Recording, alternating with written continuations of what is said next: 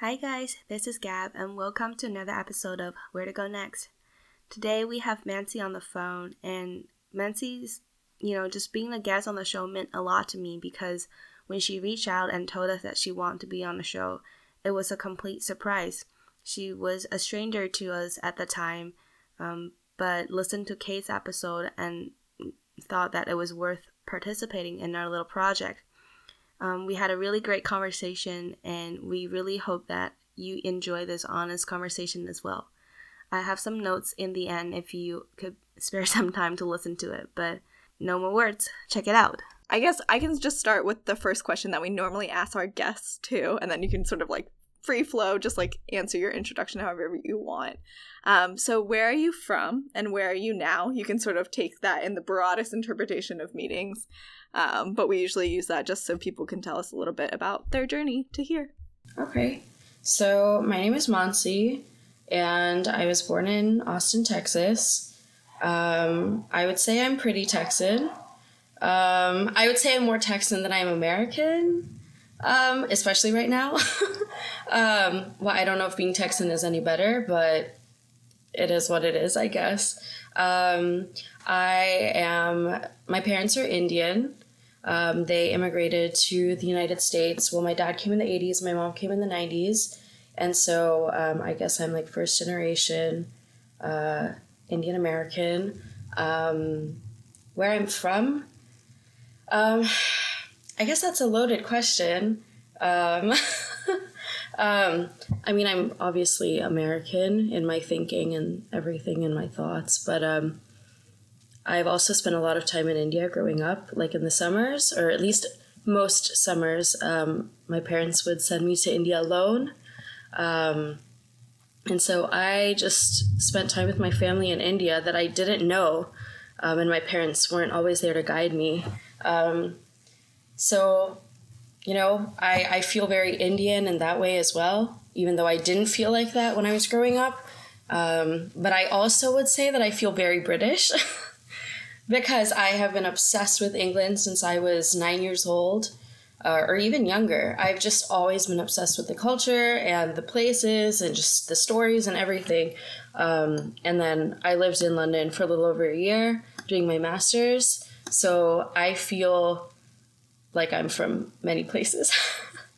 And we travel quite a bit as well. So I don't know. I feel like I'm not from one place.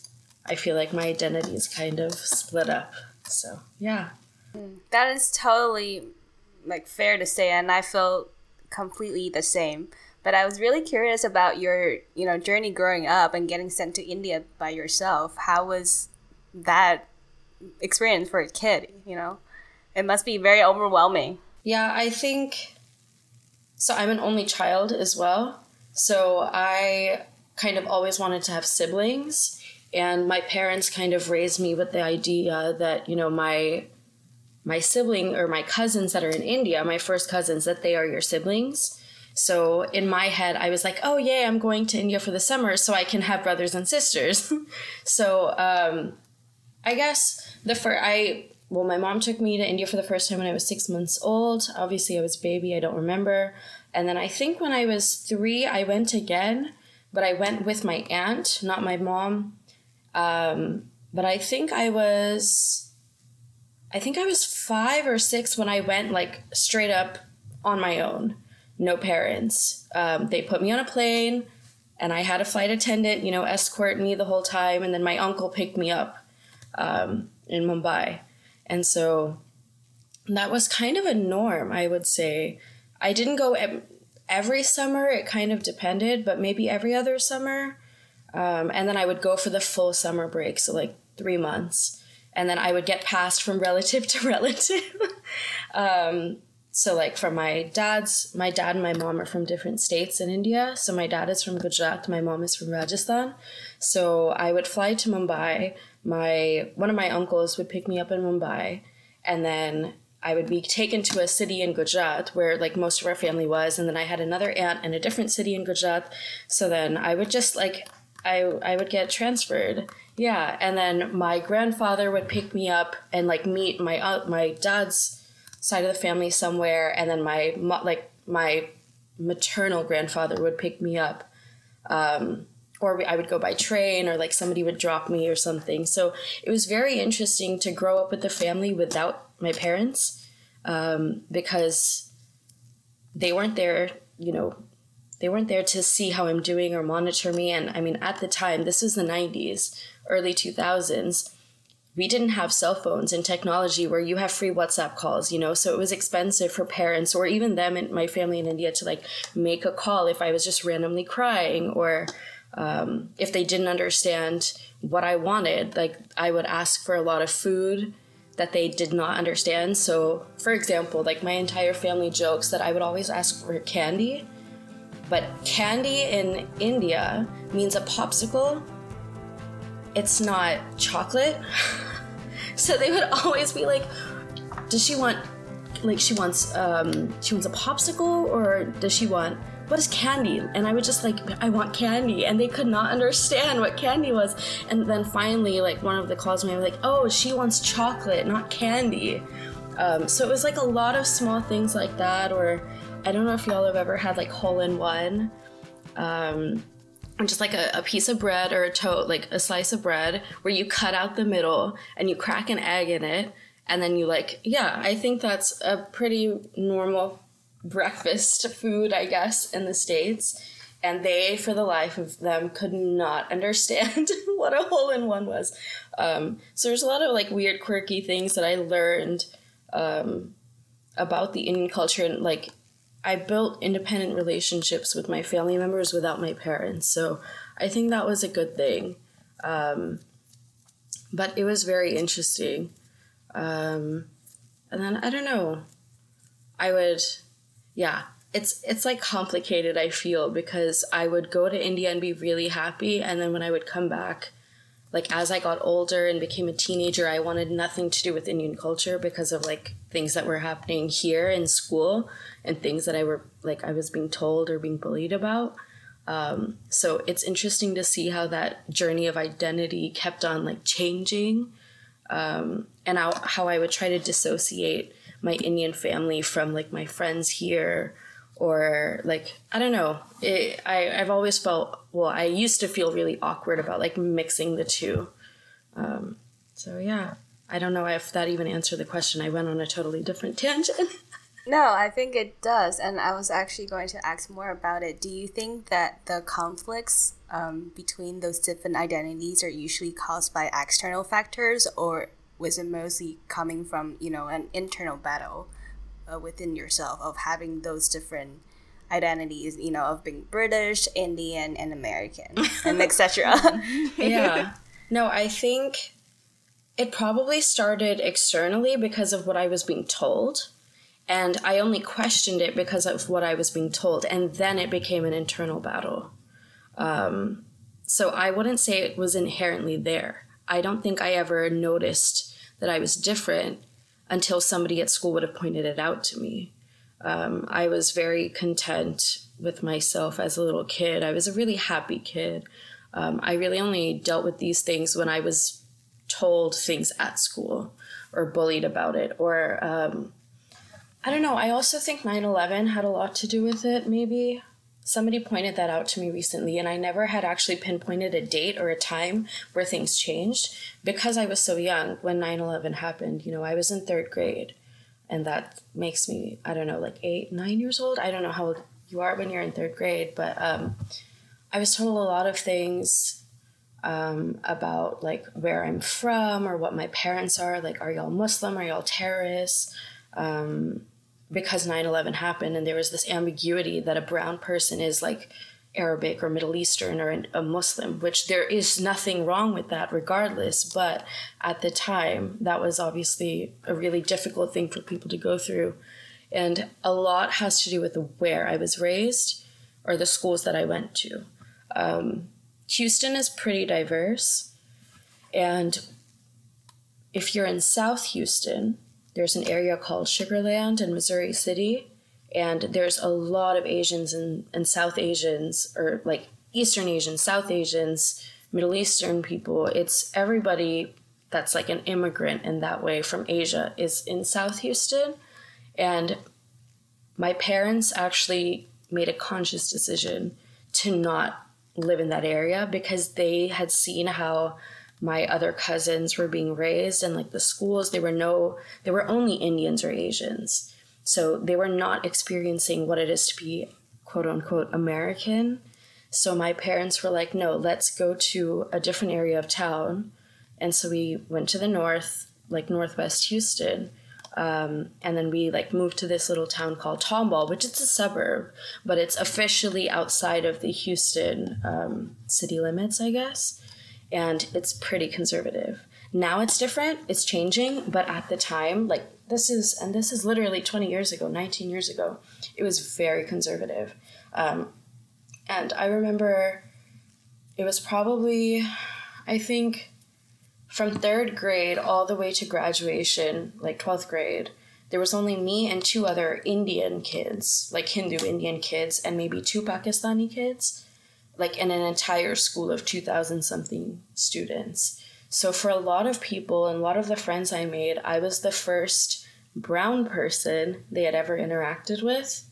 So I think that, with it being fresh, like very fresh and new of like the immigrants that were coming in, and then also 9/11 happening, and not understanding that Hinduism is different than Islam. Geography is a problem for people, I guess. I don't know.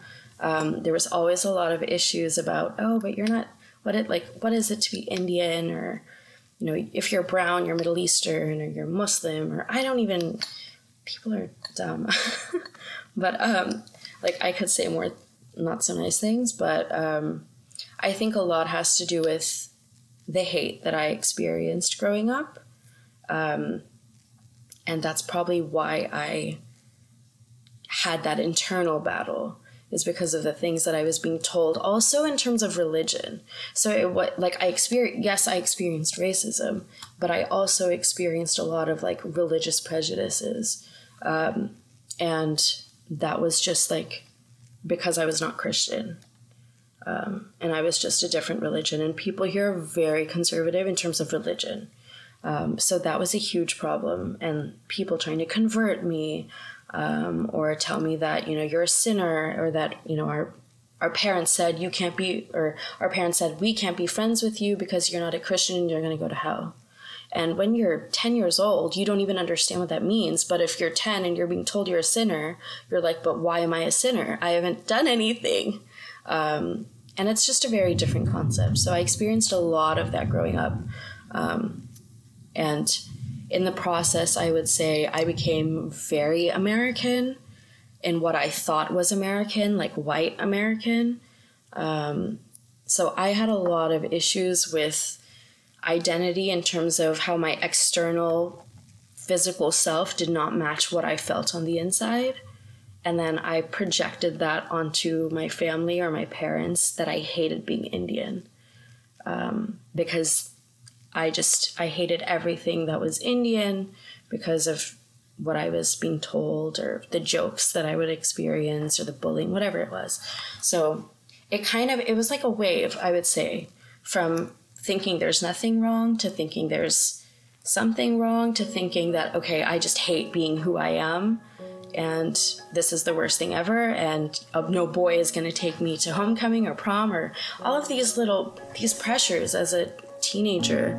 It's pretty, I don't know, it can be pretty excruciating, especially when your parents don't understand the culture, or they're trying to understand. I mean, my parents they're not as conservative as a lot of Indian families, but it doesn't mean that they're perfect or that they knew everything. And I can't blame them for them now. Like now in hindsight, you know, I realize that, you know, they were doing their best, but it sucks when you're a teenage girl growing up.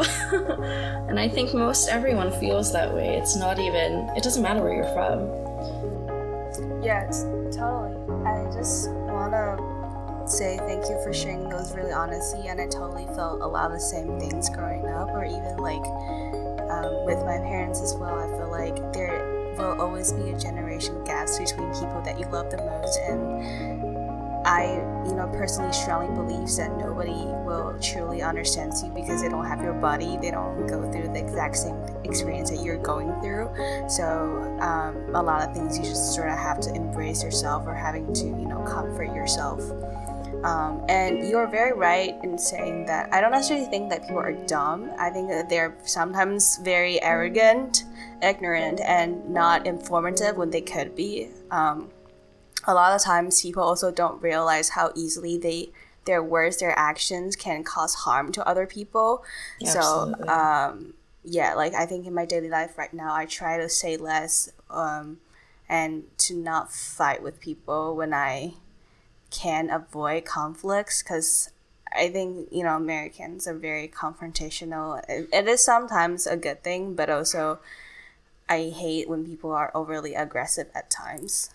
In inserting themselves in front of other people. Yeah, I want to thank you also for sort of sharing, and I think it really resonated with me. You're like grappling with American identity and sort of like in hindsight being able to recognize that as like, I'll speak from my own personal experience, like wanting to assimilate to like white American identity. Like I think for me, like growing up just in high school, I think it was just easier to be able to fit in than try to like really grapple with like multiple identities or just like where I wanted to fit in. And I'd be curious to sort of, I think you talked a little bit about like not really like seeing a problem to like seeing a quote unquote problem as like defined externally. I would be curious as to like your reckoning since then, and sort of your reflection on like now where your identity stands. And I think you mentioned like identifying more as Texan, so like any sort of evolution, and I wonder if that has anything to do with you living in London as well. Yeah, I definitely think a lot has to do with me going abroad for my master's. But I would say that journey kind of started even before, and I would give that credit to Trump. That's the one time I would give him credit, because I realized that the people who were around me that I thought accepted me as an American actually didn't accept me. Mm-hmm. They accepted me because they knew me, but they didn't accept the other people that looked like me. So, yes, I would, in our neighborhood, if there was I'm not trying to call anybody out, but if there was a white neighbor or somebody that I had grown up with as our family friend, we always knew that politically we were different, but we thought they accepted us. And then as the whole election happened, I'm talking about my mom as well, we noticed how people, they didn't really accept us. They accepted us or they were nice to us because they personally knew us, but I can guarantee if they had met another Indian family in the grocery store, they would not have reacted the same way.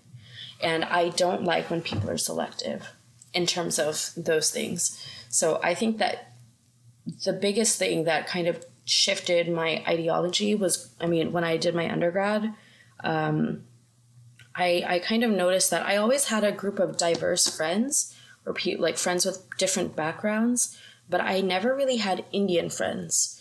And that could have been intentional or like a subconscious thing. I know that I definitely, when it came to dating an Indian guy, that was like I would never do that. Like in my head, it's like, no, I cannot end up with an Indian guy. I don't know if, I'm sure that other people go through this as well. I could never say or think that I would end up with an Indian guy. And my dad will always like, well, what if it's an American-born Indian guy just like you? And I was like, nope, the family's not going to be like that. And I would find all these excuses, and it's internalized racism. I hated Indian people, and I'm saying it very honestly. I loved the people that were my family, but anybody else, no. I was like, I don't want to be associated with you. It was a big problem. So when I went to college, when I was little, my mom really wanted me to learn how to read and write Hindi, and I refused. So I always understood Hindi, and I could speak basic Hindi, but I was not fluent or grammatically correct. And then at UT, we were required to take a language, and it was my mom's like 50th birthday, and I was like, you know what, let me take Hindi as my language, and I'm gonna write her a birthday letter in Hindi. So I took Hindi, and then I was all of a sudden in a group, like in a classroom full of Indian American kids that I never would have been friends with or even talked to. But I definitely noticed how, when there's like stereotypes of Indian Americans, right? You have the super nerdy Indian Americans, and then you have the Indian Americans that are smart, but they're super rebellious at the same time. And I'm sure that, y'all in college have experienced both, because they definitely exist. There is definitely a group of Indian American kids that hide everything from their parents, and they're going and doing everything imaginable. And they're very liberal and rebellious, but then they stay, like in their friend groups, they stay within the Indian community. So nobody questions anything. Like parents or like the Indian community won't question it. But I never fit into either. So I always had non-Indian friends, or very few, like one or two Indian friends. And I think the election happening is when I was like hyper aware of the color of my skin. And that's when I started to notice and realize that, okay, my life could be easier if I did end up with an Indian person, because I have all of these things that are already understood and inherently just known, that I don't have to explain myself to somebody every time. So that's kind of how things started to change. And then, going to London, it just changed everything, because I met people from everywhere in the world when I was in school, and I became really close with all of these people. And then I became really close with some Indians from India. So it wasn't even like a Western Indian person. It was just meeting people from India who were in the same field or path as me and had the same ideologies and didn't fit into the Indian stereotypes. And they were like trailblazers in their own communities in India, or in their families or whatever. And they didn't take crap from anyone. I don't know if I can cuss. It was really different. And then also seeing how the Indian culture is embraced in the UK. That was a huge thing, because in the US, it's like you're a minority that doesn't even get minority status in a way. Like if you have to, sign, or like you're filling out paperwork or census or whatever it is, it just says Asian. That's really ambiguous. Like why can't you define it or be more in depth about it? When I applied to go to school in the UK, there were options like British Indian, British Afghanistani, British Pakistani. I was like, this is fascinating. So I really saw how Indian culture was embraced in the UK, and it's like an integral part of British culture. And I think that also helped me change my perspective of the Indian culture, like Western Indian culture. Yes. So we talked a little bit about, you living in the U.S. and British and how that experience were like. And in your previous email, you also talked about being treated as an outsider or being seen as an outsider when you go back to India. So can we talk about, that experience a little bit, and how, providing more stories and details and helping us understand how did you feel at the time, what happened? Yeah, so I think it's this double-edged sword, right? Because in America, you're too Indian. And then if you go to India, they, like, an average person on the street, they know you're not born there or like living there by your clothes, your demeanor, your body language, how you speak the language. Even if I have a slight Indian accent, they know, and they perceive you different. And there is a perception that just because you live abroad, you are rich and successful and wealthy, when that is not true. There are thousands of immigrants living in the UK or in the US or in Europe who are like struggling paycheck to paycheck, living in a really awful neighborhood or community, and in some cases living in poverty. But again, that perception back home is that no, they're living the life. So I think that has a lot to do with it. Also, oh, I hate this. You're too opinionated. Like, I get told that by family all the time. You're too opinionated. Or, why do you need to be a feminist? Or, why do you need to fight? Why do you need to go to a protest? And my mom is the same way, but she was like this in India, like being born and raised in India. She's raised me this way, but she was already like this. So I'm not saying there are women who are very strong fighting in India, but society is always going to tell them you're too opinionated. You need to shut up and stop. What is the word? Stop promoting this behavior for our other girls. I can't think of the exact word of what I'm trying to say, but that it's like you're threatening the rest of the girls in the community or in the family or whatever it is. So I know as the only American in my family or non-Indian born person in my family, they can never truly understand my experience. And I don't even know if there's always a desire to, because it's something that they probably can't comprehend until they would come here and live here. But yeah, I think just even in terms of basic jokes, like you asked for specific examples, a basic joke of like, oh, are you sure you like Indian food? Are you sure that, you can handle this spice? Are you sure? I don't know. I feel like it happens so often that now I'm just like immune to it. So now that you look around and maybe think about this question, do you think the people who you tend to connect with the most are people who look like you, share the same growing up background or story, family background, whatever, with you, or are the people who sort of felt the same thing at certain times with you? So I don't necessarily think it's people that look like me. I think I have really connected with people who have traveled and have experienced different cultures and people. And I've also noticed that I connect with people who have I think I connect with people who have like large families with slightly invasive like tendencies. Okay, that sounds really bad. I don't mean my family's invasive, but what I mean is like it's like the big fat Greek wedding type of cultural thing that I'm talking about, where people potentially are always in your business or telling you what to do, or everybody knows everything or wants to know everything, or discusses everything.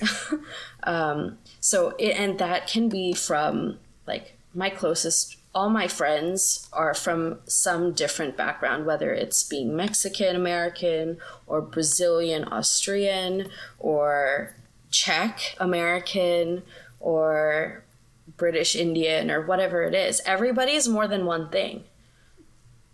So I don't know. They're bicultural, I guess. Most of my friends are bicultural. Yeah, I honestly, well, this is just my idea, but I don't think you can actually fit people into one thing. And it's hard. It's hard, and I think, well, people try to make assumptions about people all the time, but in reality, it's just we have so many different faces, and you can never, as a stranger, make assumptions. Like, whatever assumption you're going to make, it's going to be false. Yeah, because I mean, you can meet somebody who's never left the state of Texas, but they are so informed and they are so self-educated. So it really, you can't put that assumption. And another thing is you cannot make assumptions based off of what somebody's family looks like. The byproduct of that family might be very different. I've seen that a lot in Texas too. So you might have, somebody who's super redneck, a family that's really redneck, but the kids or the child is not that way. I love that sort of, and I think it's increasingly like definitely people we've talked to on this show, but I think like when I think of my friend groups as well, I think being bicultural, multicultural, however you want to describe it, like whether that be in appearances or just like, it's not even just traveling, because I think about this a lot. Like there are people who travel, like my tutu, for example, is Japanese American has traveled a lot, but we don't always share the same values or like perceptions of like what it really means to like understand our identity when living in a country outside of where we were born or something like that. So yeah, I think like your experiences living in London were really interesting because I spent about a year there during my undergrad time too, like, and that was still when I was going, you know, back and forth, and not back and forth, but just like really still struggling, feeling like I needed to fit in with like one group or another.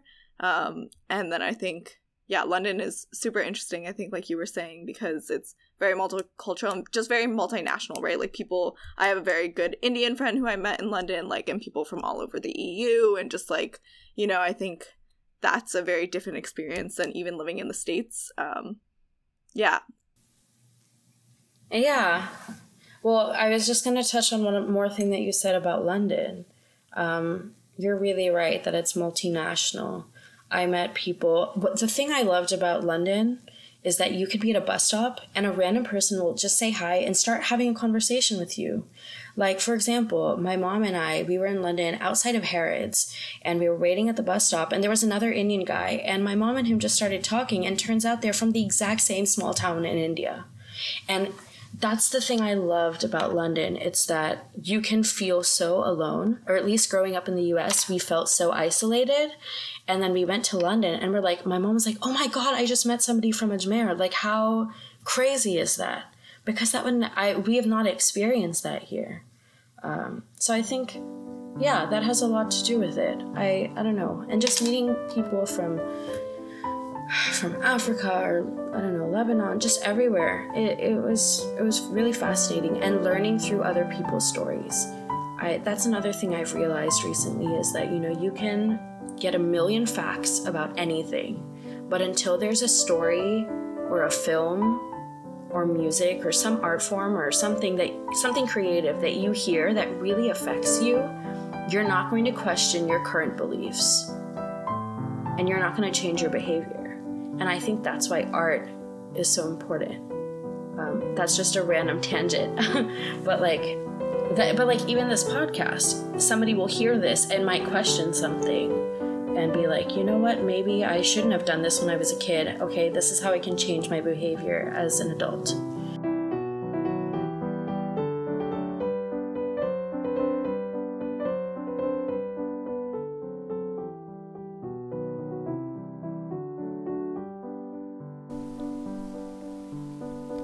Hi, this is Gab, and just want to call myself out on using the word hate too much in this episode, because I promised myself to, you know, not use the word as much, just because it's a very strong word and I think I should use it more properly. Anyway, I hope you enjoyed this episode, and I hope that you are living a very lovely life with caring friends and a supportive network. Alright friends, I hope you have a lovely, lovely day, and we will catch up later. Ciao!